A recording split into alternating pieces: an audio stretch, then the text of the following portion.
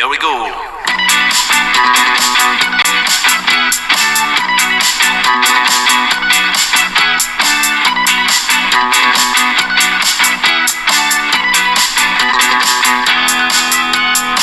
need to talk, so let's have a sit down. My mental health is close. Hello, everybody, and welcome back to to the long-awaited 7th episode of the second season of We Need to Talk. It's been a long time. It has. So how are you doing? I'm Corinne. Oh, yeah. And I'm Matt. We're rusty. I forgot how to do this. We're also in bed this episode, so Yeah. we might be a little discombobulated. Yeah, we're a little too lazy to pull out the chairs and do the whole setup, so... It's late. It's Sunday. We're tired. We're going to record from bed today. Yeah. If you don't like it, you can leave. So, it's been a little while since we've last recorded. We've had a lot happen in the last few weeks. Yeah, it was like 2 weeks that like nothing happened. That's why we haven't recorded. And then like another week and a half or so of like a lot. Yeah. This weekend was the Masters. It was. That just wrapped up a couple hours ago. Good weekend for the Americans.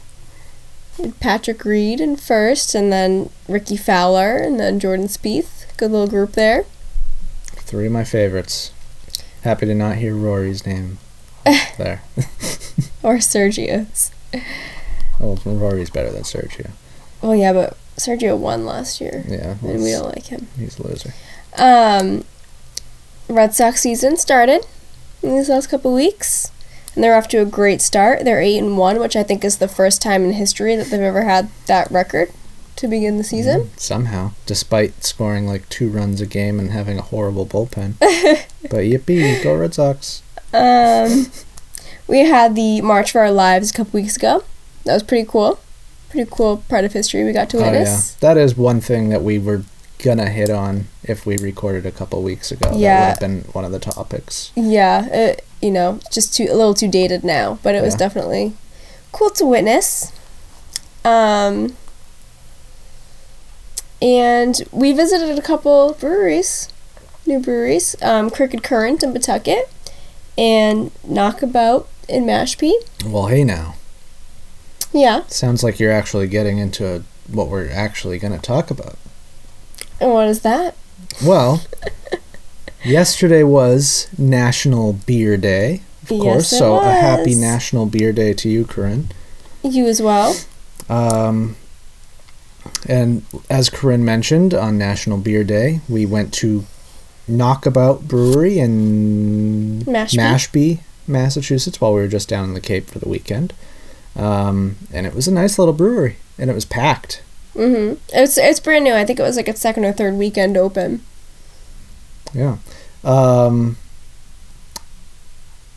And so what we really want to talk about, we're going to talk a little bit about beer and the beer that we've had over the course of our adulthood, and how we track our beer. And the way we do that is through an app called Untappd. You can get it right on the Apple Store, and I'm assuming it's on the Google Play Store. Is that the other store? I don't know. For the other phones? I don't know. Whatever. Just look for it with whatever you use. Whatever you people use if you don't use Apple. It's Untappd. That's correct. No E, because they're probably drunk. I didn't think of that. I didn't either until I said it. So Untappd, we started drinking craft beer really since we started dating, basically. Mm-hmm. I might have started like a month or 2 before you, because I had just been getting into it.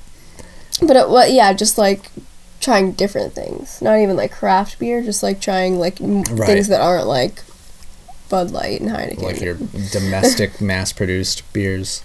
I had like a Blue Moon, and I was like, oh, wow.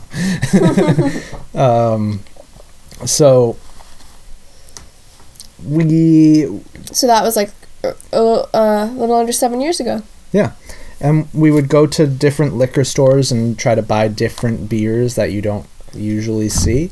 And one of the liquor stores that we went to a couple of times was Craft Beer Cellar in Framingham. Mm-hmm. And it was one of the people that actually worked there that recommended Untappd to us.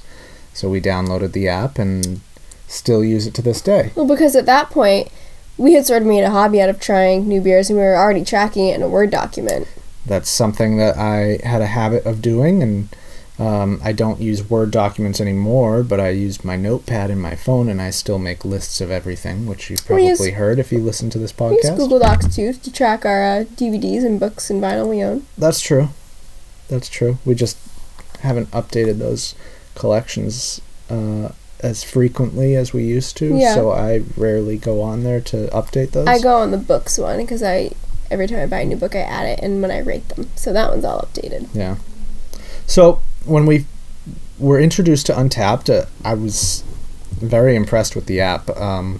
As Corinne had mentioned, I had previously been using a Word document, and I was going to a website called beeradvocate.com, and I was getting the details of the beers there if they weren't listed on the label themselves, such as the IBU, the brewery that it comes from, the type of beer or variety like IPA, lager, Kolsch. I don't know why I just picked out Kolsch, but the variety. And I would list all of that in the Word document, and then when we got Untappd, I transferred all of that information into the app. That was funny. Which was funny because you check in the beers as you're drinking them on Untappd, and it's supposed to be like a live thing, like, exactly. as so you drink them. I was checking in all of these beers that I had just because I wanted them in my list of the beers that I've had, and it was like 500 beers or something, and the app was telling me like, whoa, hey, slow down there, chill out. So that was very funny, and the app must think that something happened now that I only check in like one beer at a time, unless I'm at a tasting. But yeah, so did you look and see like what the date was when we actually got the app? No, I don't really know. I have no idea, but I would say it was probably 5 years ago. 4 or 5 years ago. No, it had to have been like 3 or 4, because I was in the liquor store with you, and I had already been 21 at that point, and I'm only 25, so it was 4 or less years ago. I just sorted by old to new. That doesn't seem right. 2016 would be our first check-in? That doesn't seem right at all. Maybe. I don't know. Anywho. No, we've definitely had this app way more than 2 years. So in the amount of time that I have had Beer Advocate, I have checked in 1,101 unique beers. What are you at, 1,103? Yeah. Good for you. That one time I went to the brewery with a friend. Yeah. Not you. Yeah.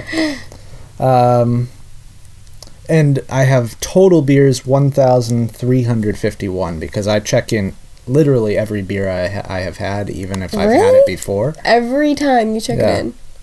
Which that really shows there's only another 250 beers there that I've had more than once. So most of the time when I go to a restaurant or a brewery or a liquor store, I am getting a beer or a mixed pack, and I'm trying beers that I have not tried before. Which is why our number's so high. Yeah. We'll get a flight if we go to a restaurant. We go to tastings and try stuff we haven't had. The only time I really get a repeat is if I go to a super high-end brewery and take home like a case. Mm-hmm.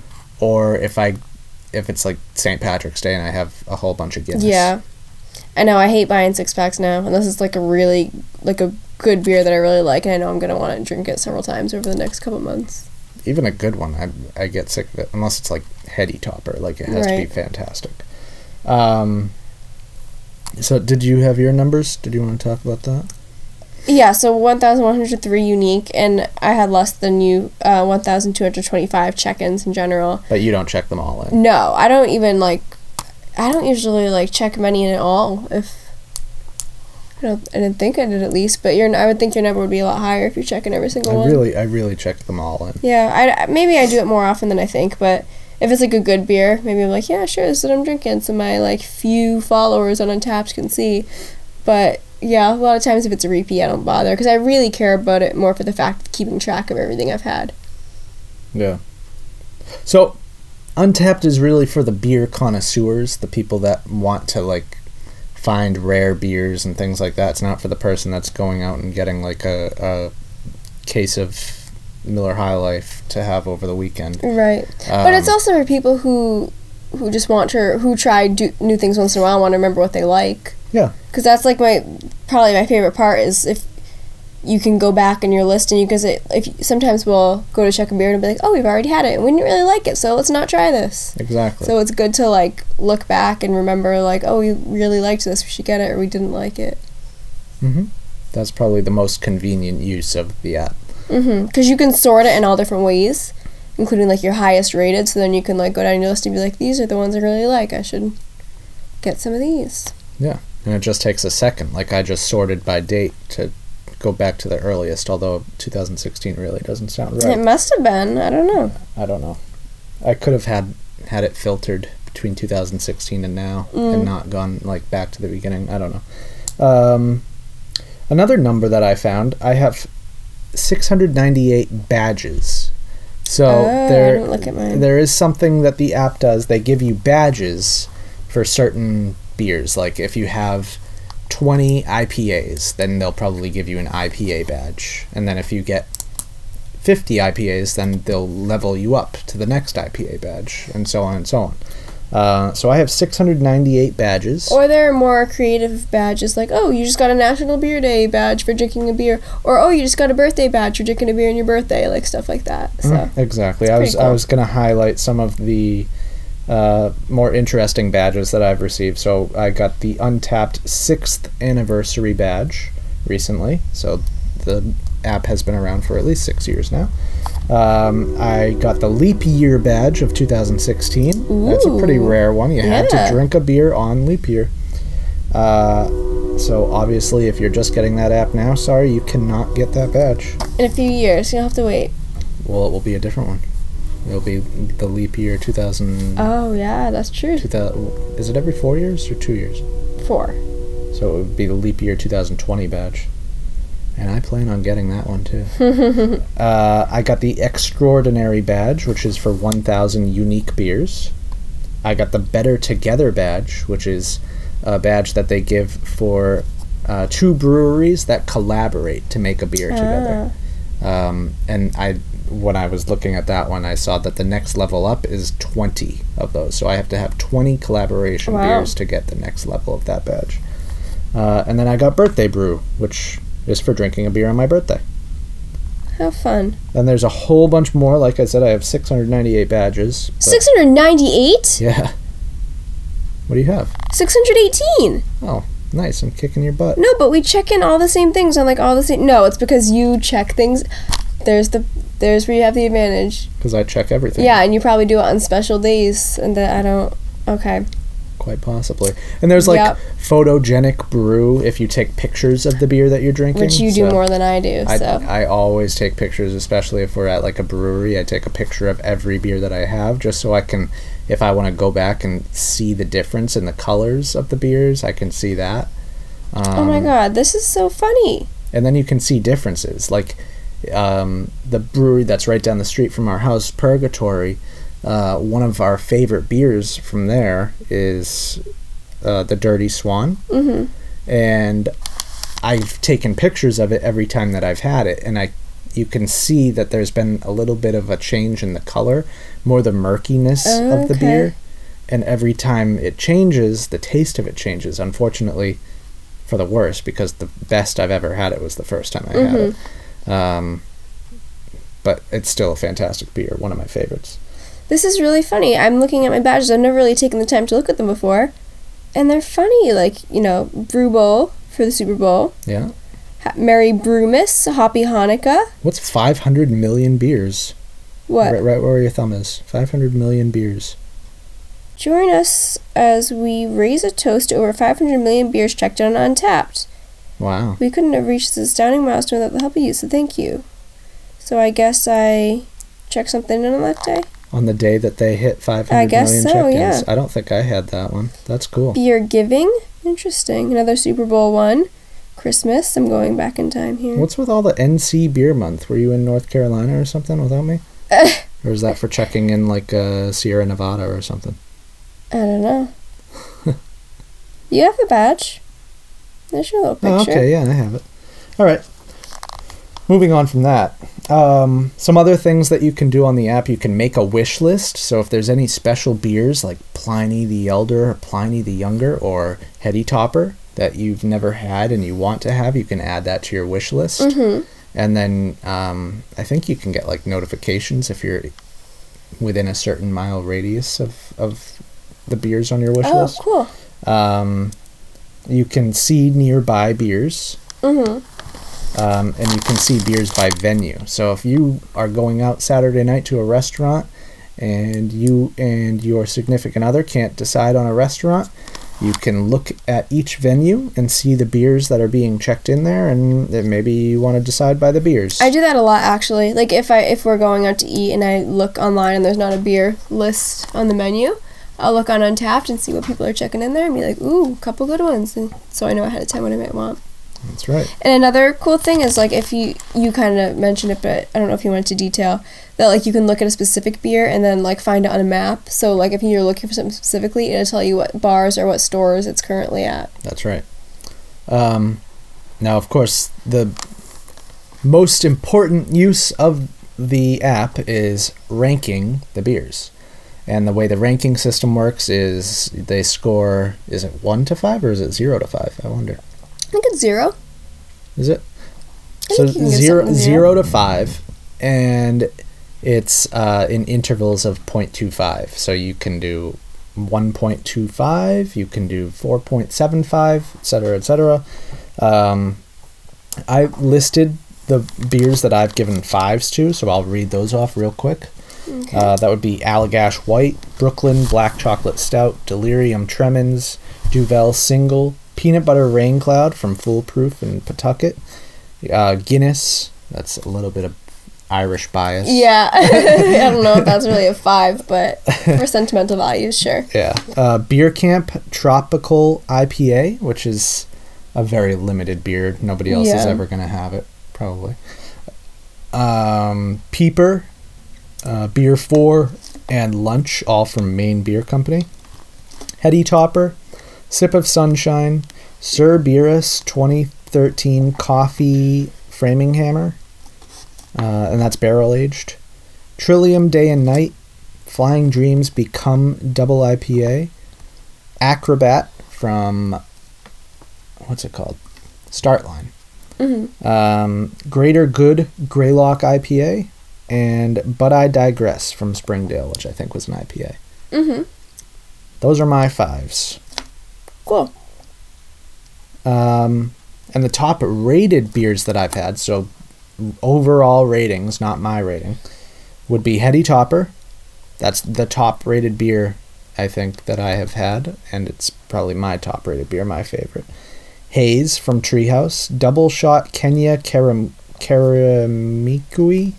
from Treehouse, Focal Banger from Alchemist, Sip of Sunshine from Lawson's, Barrel Aged Outside the Lines from Trillium, Plum Soak from Trillium, Citra Cutting Tiles from Trillium, Scaled Up from Trillium, Crusher from Alchemist, Double Dry Hop Sleeper Street from Trillium, Cerberus from Springdale, and then the next 2 on this list. So you notice all of those were from 3 or 4 different breweries. Alchemist, Trillium, Treehouse, and Springdale.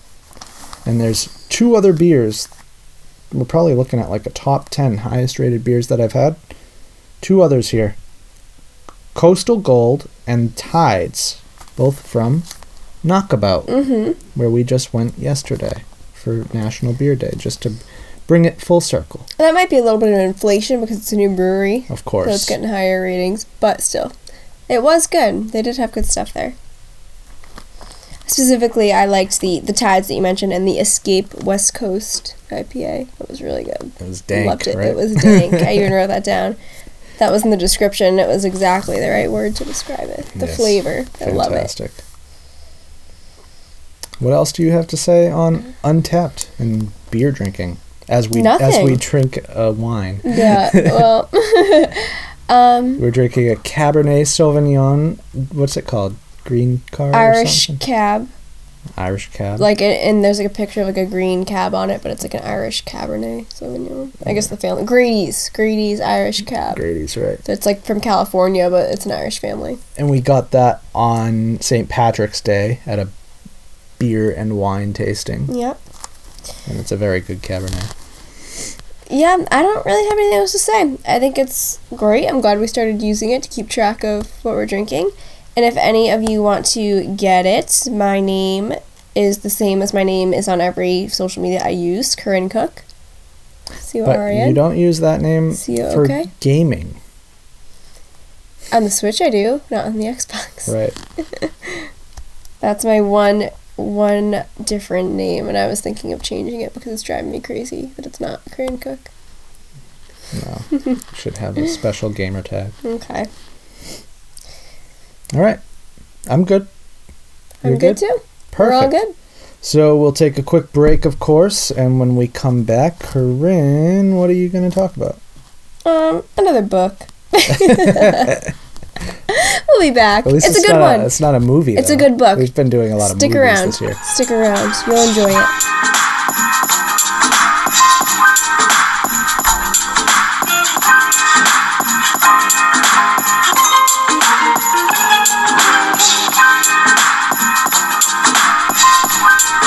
And we're back. And like I said, I'm going to talk about a book that I finished a few days ago. But you know what I realized, Matt? What did you realize, Corinne?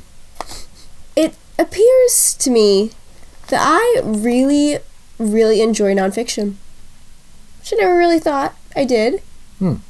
But think back to the books we've talked about. In Cold Blood, one of the first episodes, that's like my favorite book. Completely nonfiction. The Glass Castle. Yep, that was your topic, but it was a book that I had read and one of my favorite books. Another one of my favorite books is Wild by Cheryl Strayed. Of the books I've read this year, I read Born a Crime by Trevor Noah, nonfiction. Yeah. Very good, I enjoyed that. Like, I tend to really enjoy nonfiction, and I just finished a book a few days ago. And you know... What? Well, we both like the book On the Road, but the version that we read was the original scroll, which was using the actual names and places, so that one was actually nonfiction. That is true. And the book I finished a few days ago is Into Thin Air by John Krakauer. Is that how you say his name? Krakauer. It is, yeah. And if you want to throw another one in there, how about Into the Wild by John Krakauer, another nonfiction fantastic book. And... It's funny, they say truth is stranger than fiction, and that's totally true, because as I read these books... Do they say that? I've never heard that. Well, you know the term stranger than fiction? Yeah, but I've never heard truth is. Yeah, there's more to it as well, but truth is stranger than fiction, saying, like, the things that happen in real life, you can't write those, like the craziest things happen in real life, and the craziest stories unfold, so that nobody can really think up these details, and nobody can write a better story than some of these stories, and I think Into Thin Air is a great example of that. I know I'm kind of late to the party on this one. I feel like everybody has read Into Thin Air. I know you haven't. We've had it for a long time. Yeah. Never read it. I know tons of people have read it, and it's very popular, but I think it deserves a topic on this podcast because it was so good. What are you giggling about? My mind is just, like, all over the place, racing with, like, degrees of separation. Because you said Stranger Than Fiction, which stars Maggie Gyllenhaal, the movie. And her brother Jake Gyllenhaal is in the movie Everest, which is about the book Into Thin Air. So there's 4 degrees of separation. There you go. Wow. Has nothing to do with the topic, but that's all I was thinking about. So I don't really have even that much to say about the book because, I think it's something that everyone just needs to read. It's fantastic, and I can't even completely get into why, but, I'll tell you a little bit about it. So it was written in 1997, And it's a personal account from John Krakauer's presence on summiting Everest during the 1996 disaster that killed 8 climbers, including some very skilled and renowned guides that had successfully hiked it several times before. So it was written a year after that disaster. It was originally, he went up there as a journalist on a mission to write an article for Outside magazine. It was just going to be sort of a feature. Originally, he was just going to hike to the base camp, and he was going to do a feature on sort of how the commercialization of Everest and how everybody was kind of climbing it. They'd charge, $65,000 to climb it. Yeah. It's becoming like a source of income for these countries that it was in. But, he's a hiker. He had hiked several years before, and it was sort of always a dream of his to climb Everest. So when he had the opportunity, I think he asked for the assignment to be pushed out a year so he could practice and, get in shape for it so he could actually summit it. So this disaster, it was in May, I think it was May 10th of 1996. It was the 3rd highest recorded number of deaths on Everest in a single day. And he was, there to witness it, so obviously it impacted him a lot. And it sort of just shows, he did a lot of research into it too and told stories from other people climbing it and, famous disasters and deaths on it. And it sort of just shows how common death is on it and how easy it is to make a fatal mistake in those sort of conditions. I mean, I don't know why I didn't write down the height of Everest. 29,128 feet. I'm going to look it up. You keep going. I'm going to write down the number I said so I don't forget. I was thinking 28,000. It might be 28. 28,960. There's my guess. No, I know it's 128 or 129. Fine, whatever. And so you're up at that level. I mean, at the base camp, I don't know how the elevation of the base camp either, but at that point, the oxygen level is half of what it is at sea level. What? 29,029. Oh, 29,029. Okay. Oh, that should be so easy to remember. 29,029. Now that I know it, I feel like I'll remember it. Okay. Did you know Mount Everest is ranked first in elevation? I'm kidding. Oh my goodness. So we're talking at that height, you can't stop laughing at yourself, huh? It's very silly that Wikipedia lists that like that, like ranked first, like it's a big competition between the mountains. Yeah. They're all like rivals and stuff. Maybe next year I'll get there. So not this year, Denali. The base camp itself is pretty high up. You have to hike, I don't even know, several days to get to the base camp, and it's high up in elevation. So at the base camp, oxygen levels are, I think, half of what they are at sea level. So you're already absorbing, half of the oxygen you usually absorb. And then at the peak of Everest, it's 1/3. So if you or I, Matt, were to be, dropped on the peak of Everest right now, within a few minutes, we'd be completely dead. Completely? Yeah. I know. Okay. Well, there's such thing as half dead. If you read this book, maybe you'd see that. Let's see. So yeah, a normal human can't do that. Most times, the people who climb it use bottled oxygen, but even so, you would think if you're breathing through bottled oxygen, you would feel great, like, oh, I have all the oxygen I need, but it's still a struggle. Some people have climbed it without the supplemental oxygen, but really? Oh yeah. That's I mean, surprising. a lot of people have, but it takes a lot of acclimation. Added an extra syllable in there. Getting fancy. A lot of training to get to that point. And it really messes with you. It's not advised. But at the same time, it's also dangerous to use the bottled oxygen because that makes you feel better than you actually are feeling. And so you can't, if you run out, you're in trouble. You don't really know what your limits are when you're on the bottled oxygen. So there's pros and cons to both. At one point, after this disaster, they were thinking of not allowing the bottled oxygen anymore because it would stop more people from pushing their limit and going up to the top when they can't necessarily get back down. Do you know where I learned about acclimation? The process of acclimation? No. I'm sorry, I haven't read this book, so I have nothing to add. Okay. Tell me. The Wild Thornberrys. Oh, really? Yeah, Eliza's climbing a mountain. Oh, I love that show. It's a pretty good I show. want to watch it. So on top of the things, Wild Thornberrys, very comparable. I'm sure Krakauer would approve of this comparison. I think they're climbing Kilimanjaro. So. Okay. So, you have the lack of oxygen, you have super high winds, like super cold, below zero temps, poor visibility. They get terrible storms up there, and if you're caught in one, you're in trouble, which is what happened in this. With the lack of oxygen comes related illnesses, which are pretty horrible if you from some people that came down with that on the mission. You can't really eat well, you don't sleep during these conditions, so on top of the lack of oxygen really messing with your brain, you're also on low sleep and low food. You have very little fuel. You lose 30 pounds climbing it in the 6 weeks it takes. So it doesn't sound fun. Is that 6 weeks up and down or just up?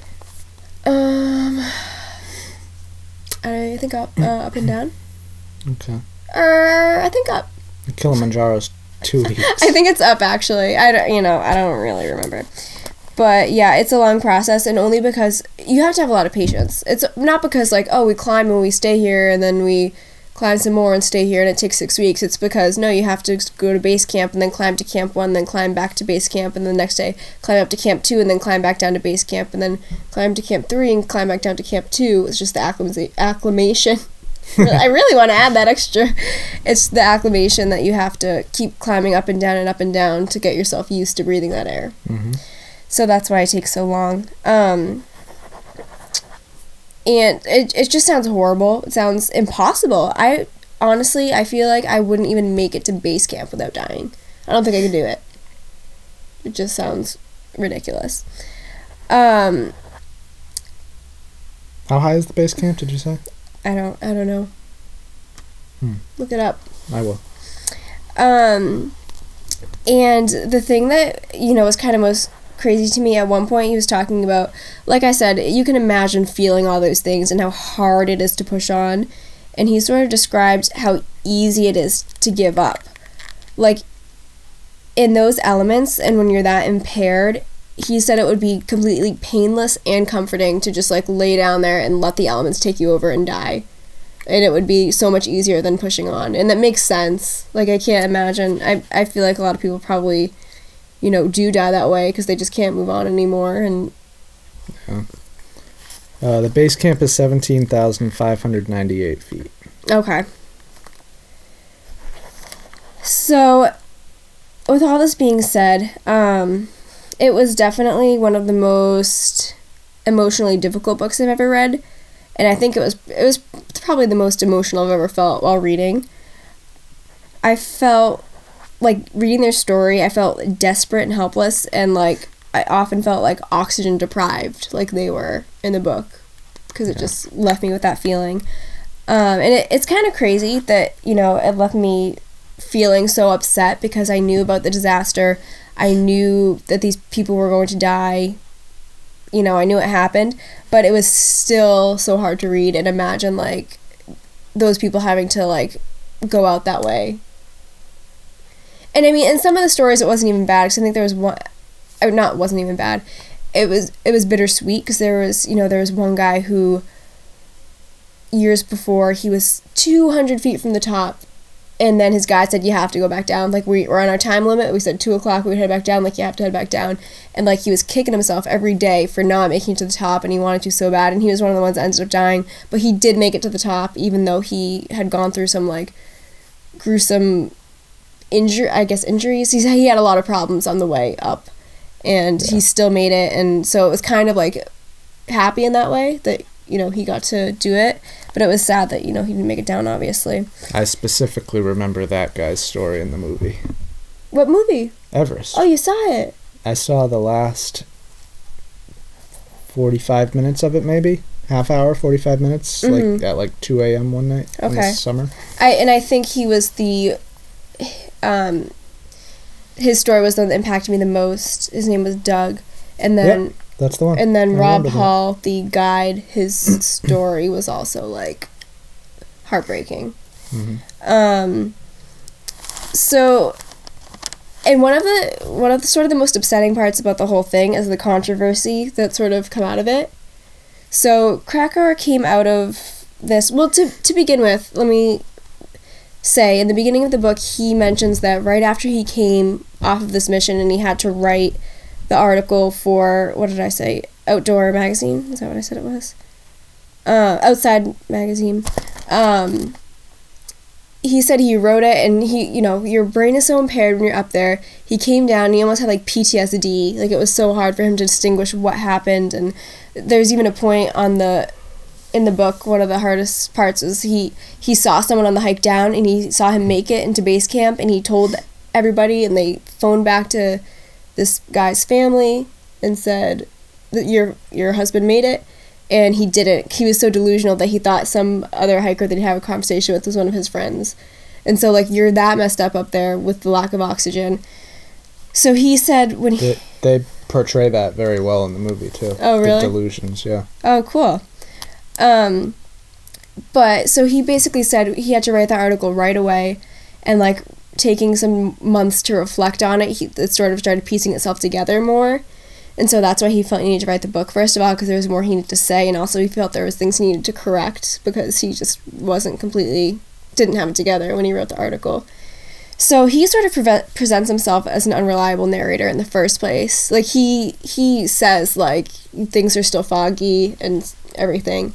But I honestly think he, to the best of his ability, did document what happened, and I feel like he did have most of his facts right, just based on the reading I've done. But he came out of this mission so traumatically damaged and having consistent nightmares and crippling guilt that he wasn't able to save some of these people, yet he still had to deal with so much criticism and, hate mail and attacks from people family members of people who were on the mission, just random people who were upset about what happened. And it sounds like that was the case of most of the survivors. They had this guilt and they had people attacking them on top of it, which is kind of ridiculous, because when you're in this impaired, completely exhausted state, you know, they're all doing the best they can. There's only so much they can do up there to save these people. And a lot of the backlash actually came from somebody who was on the mission, Anatoly Bukreev. He was I think a Russian guide. He wasn't on his same mission, but he had, he was a guide that had other clients that he was taking up, and they were all sort of hiking together.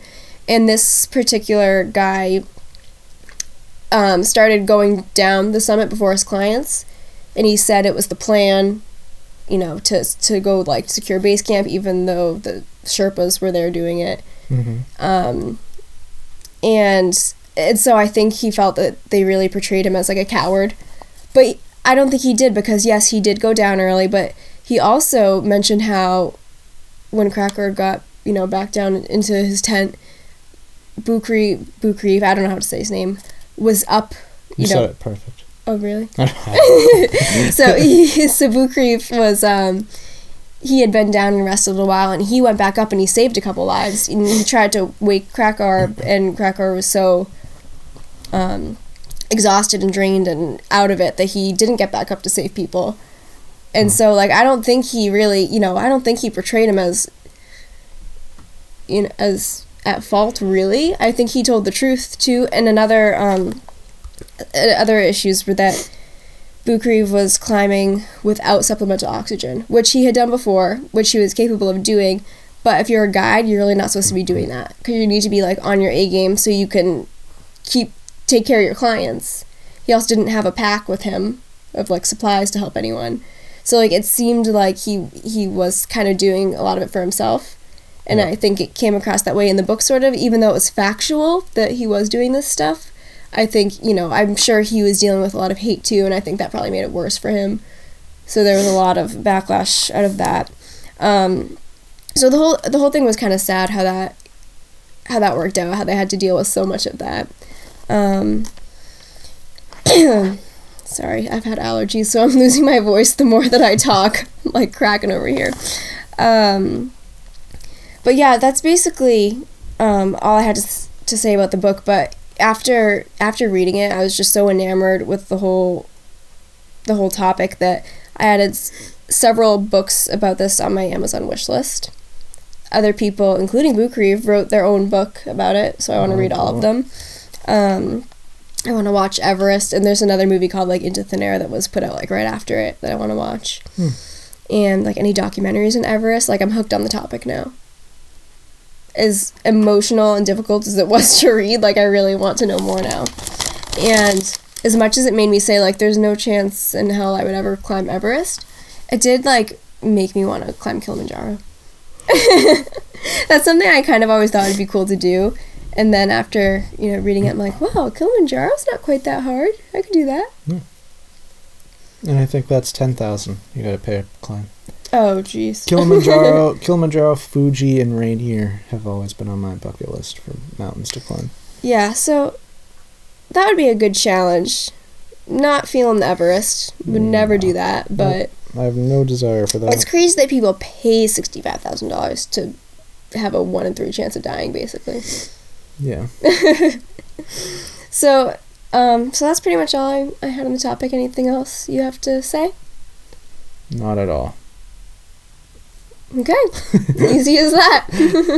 Easy as that. So everybody,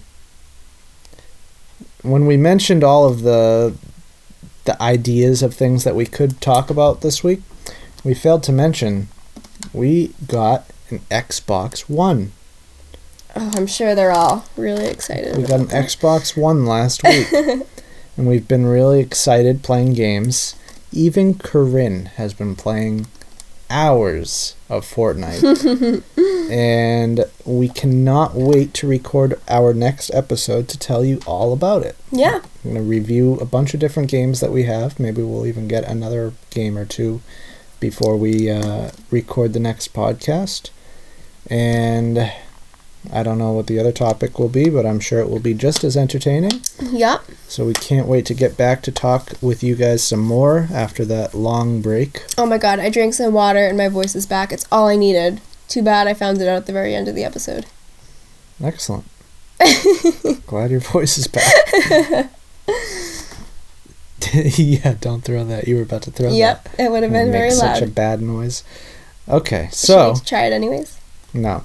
Why don't you close this up? Okay, so if you want to reach out to us in any way, you can email us at weneedtotalkpod@gmail.com or tweet to us, message us on Twitter at Matt and Corinne. That's right. All right, so we will see you next time. Yep.